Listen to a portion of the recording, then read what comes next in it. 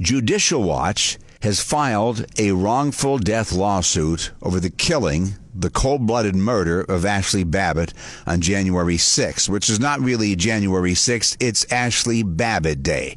But I'll get back to that in a minute. That was somebody else's idea, but I've upped the ante a little bit. So they have filed a $30 million wrongful death lawsuit against the U.S. government on behalf of Ashley Babbitt's husband and estate. Ashley Babbitt had her hands up in the air.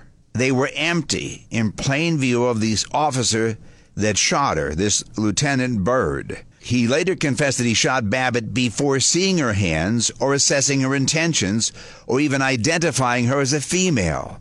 So hands up, don't shoot meant nothing for this woman. Someone else pointed out to me, instead of referring to it as January 6th, refer to it as Ashley Babbitt Day, and it's a great idea. But like I said earlier, I'll do them one further.